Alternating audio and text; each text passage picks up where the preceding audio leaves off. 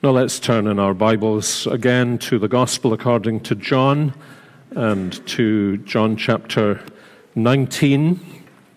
John chapter 19, and we're reading from the verse marked 31.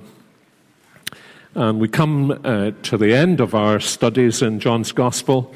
That will seem a strange thing to say to those of you who are visitors. This is not just because David will be back this week and will be here for the morning services, God willing. But we've already studied chapters 20 and 21 at Easter time, and our punctuation of John's Gospel has actually brought us in the providence of God, not because I'm a super-duper designer of sermon series, to these last verses. And if you're using a church Bible, I think it's on page 1088. Jesus had received sour wine to refresh him momentarily, and in verse 30 he said, "It is finished," and he bowed his head, gave up his spirit. Since it was the day of preparation, and so that the bodies would not remain on the cross on the Sabbath, for that Sabbath was a high day, the Jews asked Pilate that their legs might be broken and that they might be taken away. So the soldiers came and broke the legs of the first and of the other who had been crucified with him. But when they came to Jesus and saw that he was already dead, they did not break his legs. But one of the soldiers pierced his side with a spear, and at once there came out blood and water. He who saw it has borne witness. His testimony is true, and he knows that he is telling the truth, that you also may believe. For these things took place that the scripture might be fulfilled. Not one of his bones will be broken. And again, another scripture says, they will look on him whom they have pierced. After these things, Joseph of Arimathea, who was a disciple of Jesus, but secretly for fear of the Jews, asked Pilate that he might take away the body of Jesus. And Pilate gave him permission. So he came and took away his body. Nicodemus also, who earlier had come to Jesus by night, came bringing a mixture of myrrh and aloes, about 75 pounds in weight. So they took the body of Jesus and bound it in linen cloths with the spices, as is the burial custom of the Jews. Now, in the place where he was crucified, there was a garden, and in the garden a new tomb in which no one had yet been laid. So, because of the Jewish day of preparation, since the tomb was close at hand, they laid Jesus there. We've been noticing in John's Gospel, chapter 19, that the order in which events take place is the order in which the church, almost from time immemorial, has made its confession of Jesus Christ in what we call the Apostles' Creed, except that John chapter 19 begins not with the Apostles' Creed, but with an Apostles' denial. But as the narrative goes on, the words of the Apostles' Creed are clearly based on these gospel narratives. He suffered under Pontius Pilate. He was crucified. And now we have him in these verses, dead and buried. It's actually fairly unusual for Protestant Christians to think about this. Part of the reason is, unless you're in a church where people go systematically through the Gospels, You tend to jump, don't you, from perhaps Maundy Thursday or a Good Friday service, and immediately you're in Easter.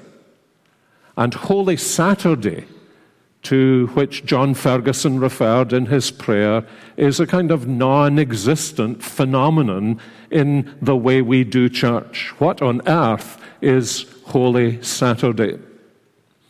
And here in John's Gospel, we are encouraged to pause between the death of Jesus and the resurrection of Jesus.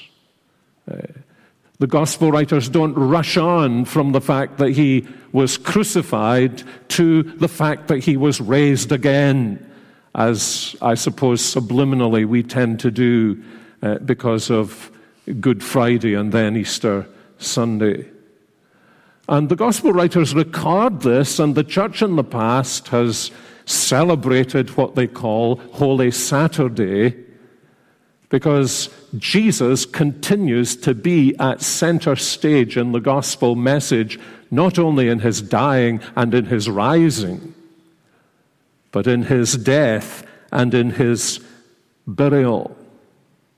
Indeed, if there is a central theme in John chapter 19, it is that Jesus reigns. In chapter 18, there was a discussion about Jesus' kingdom.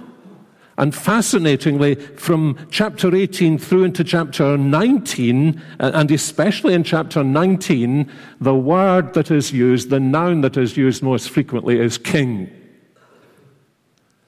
And so if you read through these verses slowly, that word will keep coming up in the discussions. Jesus and Pontius Pilate, and then Pontius Pilate and the sign on the cross, and then the Jewish leaders complaining about the sign of the cross, and Pontius Pilate emphasizing what he has written, he has written. So that even from a literary point of view, what stands up here is that Jesus reigns, that Jesus is king. And in a remarkable way, this also comes to the surface as we read about his being dead and his being buried. He continues to be the chief actor in the drama. He continues to be, as dead and buried, the figure who has influence on others. And it's a very remarkable thing to see the way in which John works this out. From these last words in verse 30, which describe his death as a kingly act, he decided when he would die. And this is one of the reasons why the soldiers are amazed that Jesus has died, as they think, prematurely, because crucifixion was a long, slow, lingering death. And they had to kill the other two criminals who were being crucified beside him. But we have this marvelous picture of Jesus who has said, "It is finished." If you were in the presence of royalty and one of the servants had done exactly what the king or the queen had given them to do, what would be the last thing the servant would do before he left the presence? He would incline his head. And this is what Jesus is doing. He has finished the work that his Father gave him to do. And with a regal bow, he then, not as those of you who remember the Authorized Version will remember, gave up the ghost, like just died.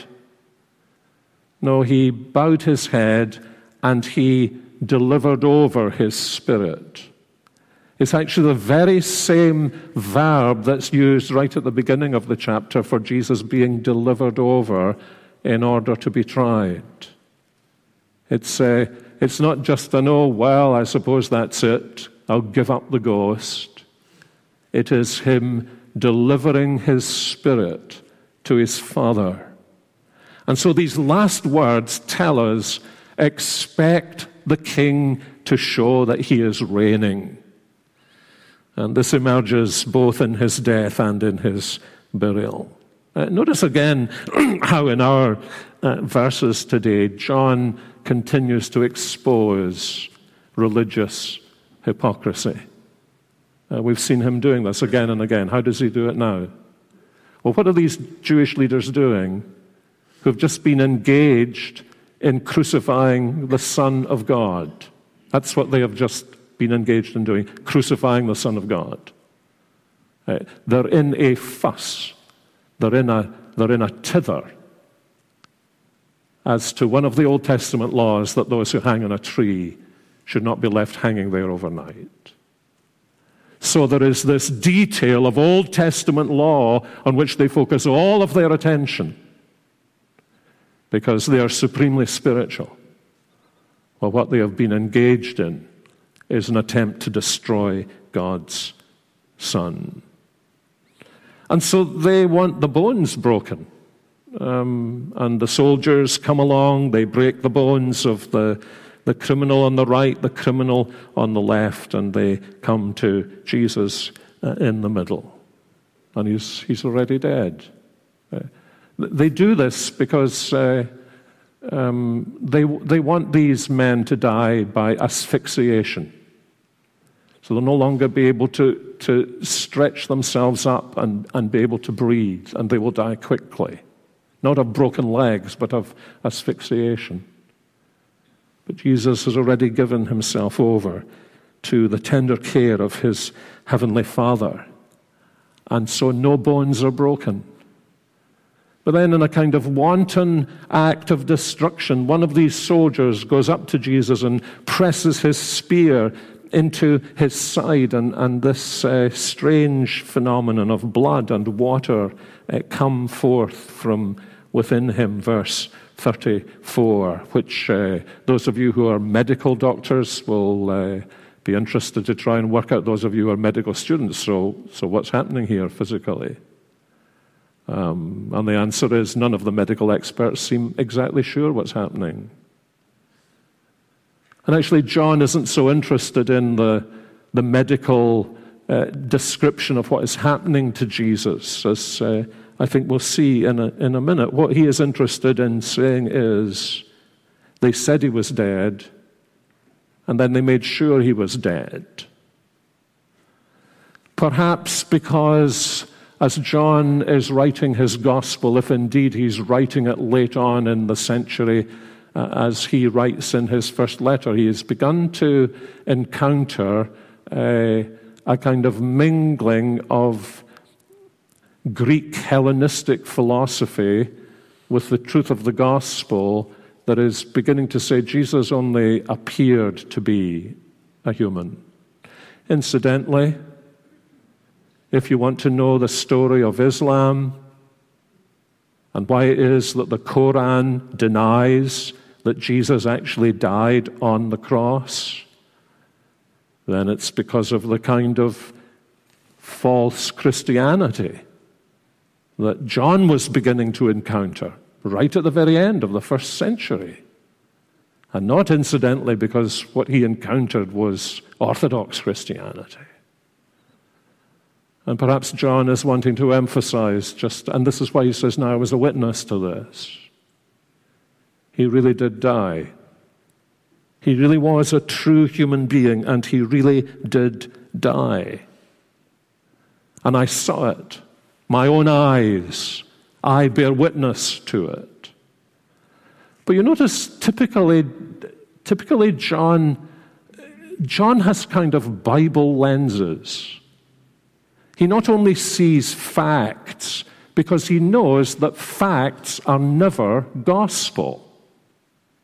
The fact is, Jesus died, the soldier stuck his spear in, blood and water came out. And what John, with his Bible lenses, realizing that Jesus is the fulfillment of Old Testament prophecy, does is to see what's happening in its true light.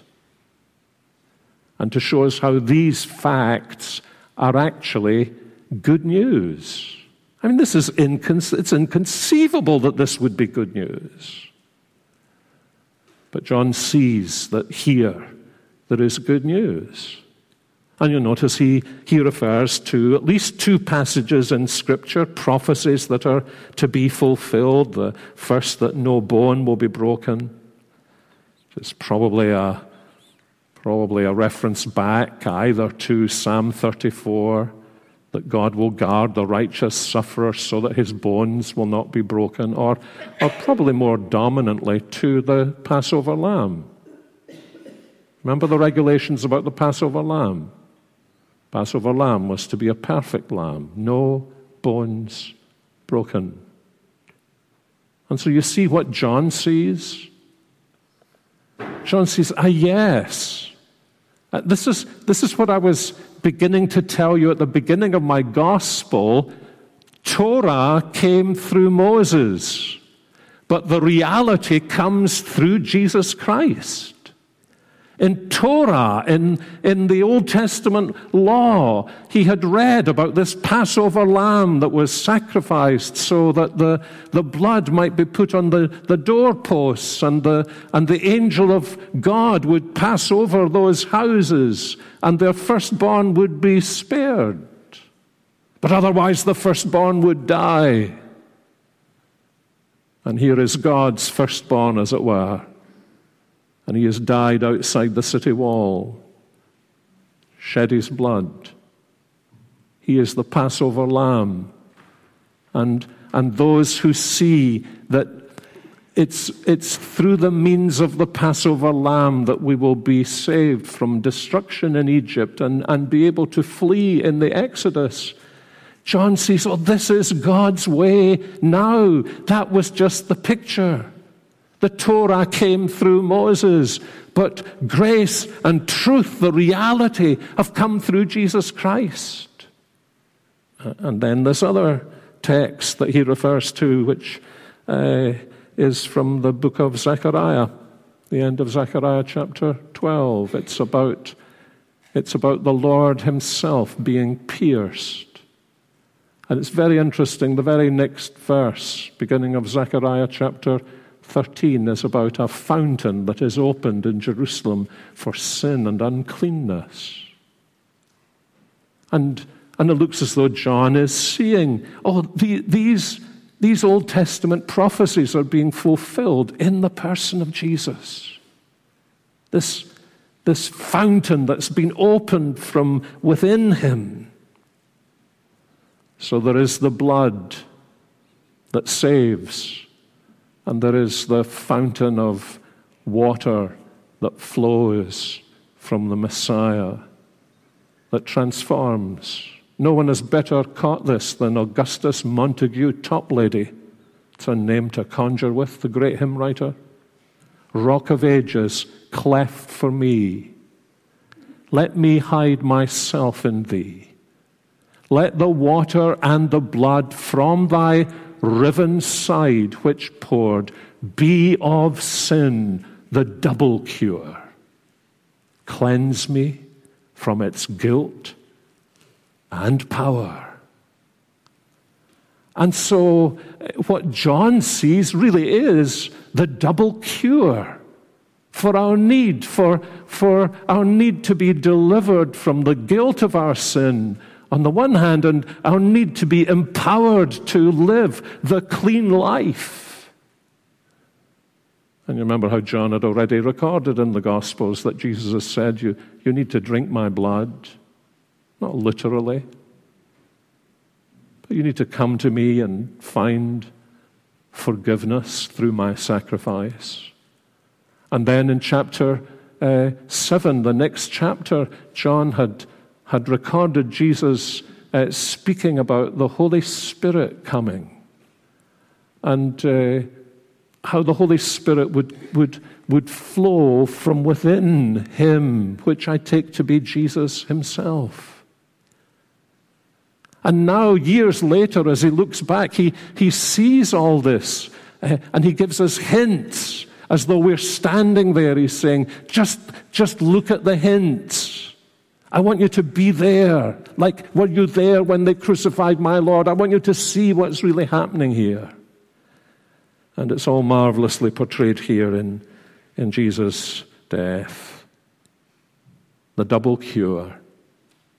that we need. And then, of course, in a sense, something not equally wonderful, but something wonderful follows. Jesus is dead in verses 31 to 38. Jesus is buried in verses 38 to 42. And what's so wonderful here is who appears at the cross and then towards the garden. Who appears out of the darkness? But this otherwise unknown man from Arimathea. And nobody's very sure even where Arimathea is. He clearly was a man, as the other gospel writers tell us, who was rich because he had this tomb already there. He was a member of the Sanhedrin and particularly respected. And we need to, we almost need to be there to sense what an amazing thing this is that all of the gospel writers record. That Joseph of Arimathea, who believed in Jesus, but secretly. John's already told us there were those who believed in Jesus, but because of social fear, they didn't come out, as it were, and declare themselves disciples of Jesus. But we're told explicitly that Joseph of Arimathea was a secret disciple of Jesus, and the reason he was secret was because of his social position. He was one of the greatest and most respected men in the land. And now he was stepping out here. He was going to be with those women who had watched Jesus die. And he was going to go to Pontius Pilate. This is an unimaginable act of courage. Not least because if he touched Jesus' body, he would be defiled for the next week and not able to take part in the great Sabbath that followed the Passover. And he comes and he asks permission. It's an amazing thing. Dear ones, he is destroying himself here. He is doing something that in this society is calculated to lose him everything that he has counted valuable. His position in the Sanhedrin. This man is being executed for blasphemy and treason. And he wants to take care of his body because he believes in Jesus. How much does he believe in Jesus? What does he know about Jesus? He knows enough to believe in Jesus. He's heard Jesus teaching and preaching, and he's taken it in. You wonder what conversations took place at home. Wonder what thoughts went through his mind. If I step out and say I'm a disciple of Jesus in this culture, I am ruined. But look who's with him.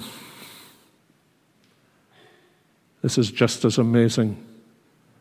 Another member of the Sanhedrin, a decent man, a good man, a man who knew his Bible but couldn't understand it, a man who came to Jesus in John chapter 3 in order to have a discussion with him, probably surrounded by some of his own pupils, because we're told he was the theologian in Israel.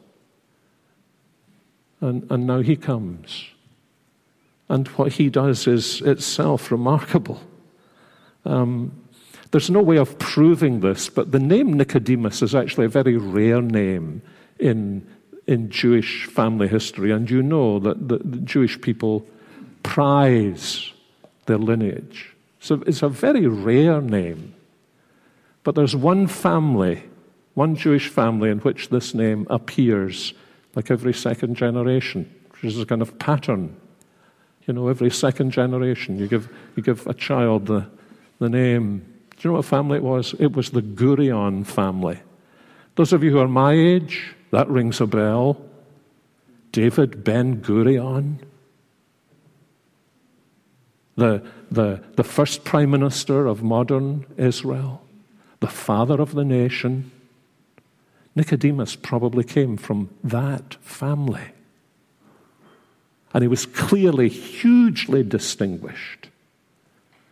And look at what he does. John is very very interesting in the way he describes this, because he has left every New Testament scholar wondering about this question. Did Nicodemus become a Christian believer? You notice he says quite explicitly about Joseph of Arimathea, he was a disciple, but secretly. But he makes no comment on Nicodemus. So what do you think? Well, look at what he does. You remember what happened when Jesus was anointed in the home of Mary and Martha and Lazarus with a pound of ointment? Look at what we're told about Nicodemus.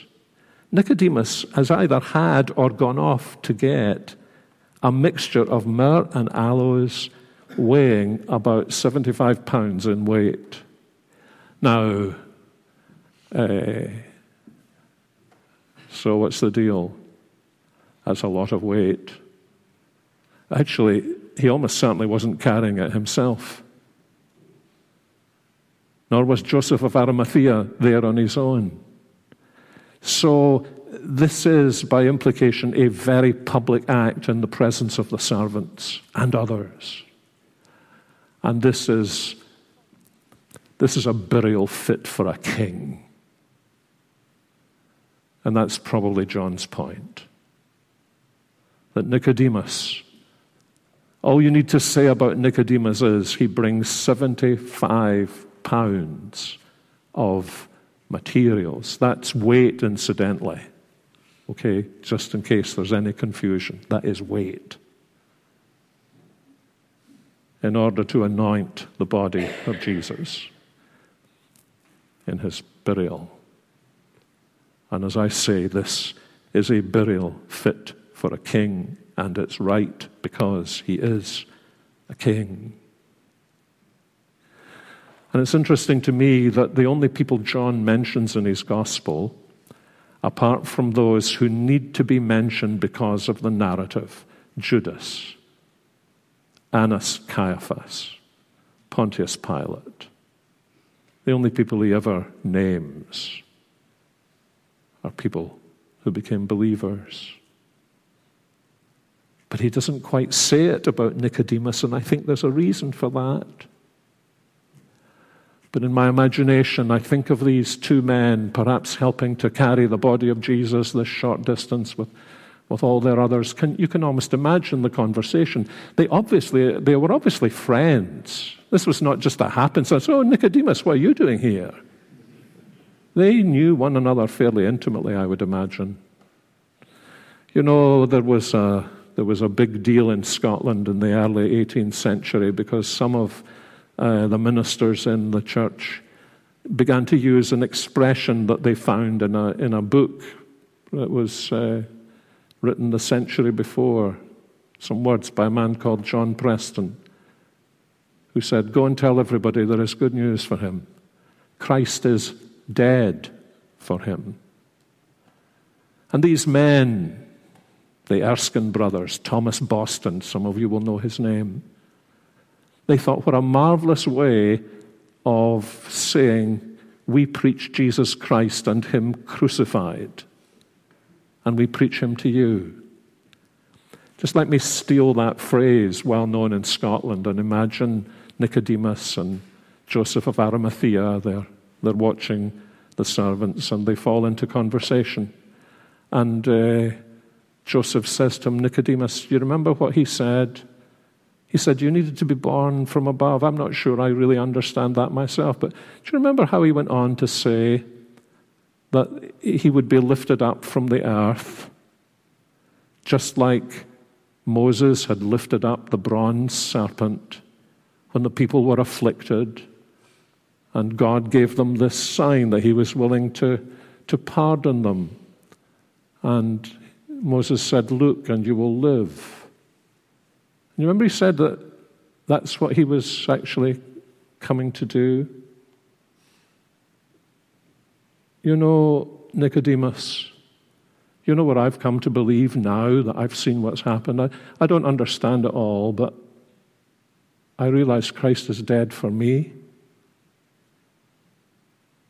I don't know what's going to happen now, but I'm his. What about you, Nicodemus? Christ is dead for you. He told you all about this. You wonder what Nicodemus would have said in his answer. You know, you can't be certain about some of the things John says, but here's what I think is going on here. You may see it differently, but I think this is what's going on here. I wonder if you noticed in our reading that he had written in verse 35 that he who saw all this, the crucifixion, has borne witness. His testimony is true, and he knows that he is telling the truth, that you also may believe. There are only two places in John's Gospel where this happens. There are actually, I think, only two places in the whole of the New Testament where this happens, where the author, who is writing for his readers, then speaks not to the you who were there at the cross, but to the you who are listening to the story. I think he's saying, I've written all this, and perhaps now I've brought you to the very place that Nicodemus was brought in company with Joseph of Arimathea. Was he going to trust the crucified Savior and experience the double cure, like his friend Joseph of Arimathea had done? And it would be just like John to leave us hanging in the narrative, asking the question, this is what we think we're doing. What happened next? When actually what John is doing is saying, so, that's my question to you. What is going to happen next? And that's always the question, isn't it? My, what a moment for Nicodemus. He'd seen his friend, as it were, burn his boats, and he had so much to lose. And yet his friend had seen that in Jesus Christ there is infinitely more to gain. And I think that John would never have mentioned his name by name unless he knew that what happened next to Nicodemus was the beginnings of real faith. And that's where we leave John's Gospel. This age, I may never again preach on John's Gospel. Never again preach on John's Gospel. I can't tell you how sad that makes me feel. So I want to do it again. But that's how John's Gospel in this series leaves you. What next? Faith, following, discovering, or turning away, so that your name would never be remembered in the annals of the Christian church.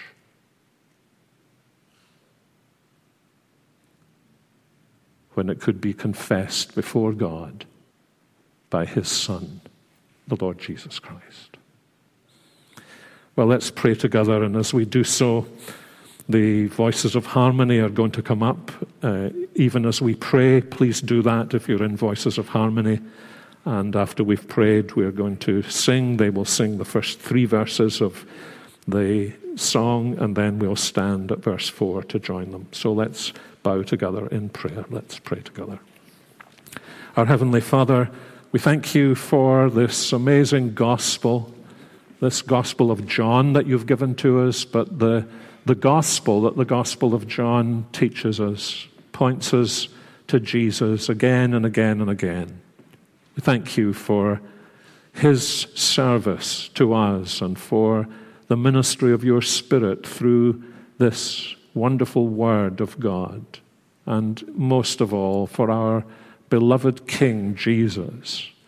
And we pray that as we find ourselves faced with the wonder of his death for us on the cross, the marvel of an example of the ministry of your Spirit in the heart of Joseph of Arimathea, and a question hanging over this man Nicodemus. We pray that even if we cannot solve that question about Nicodemus, there will be no question about where we ourselves are in relationship to the Lord Jesus, that we too trust him for the double cure, become his disciples. We pray this together in Jesus' name. Amen.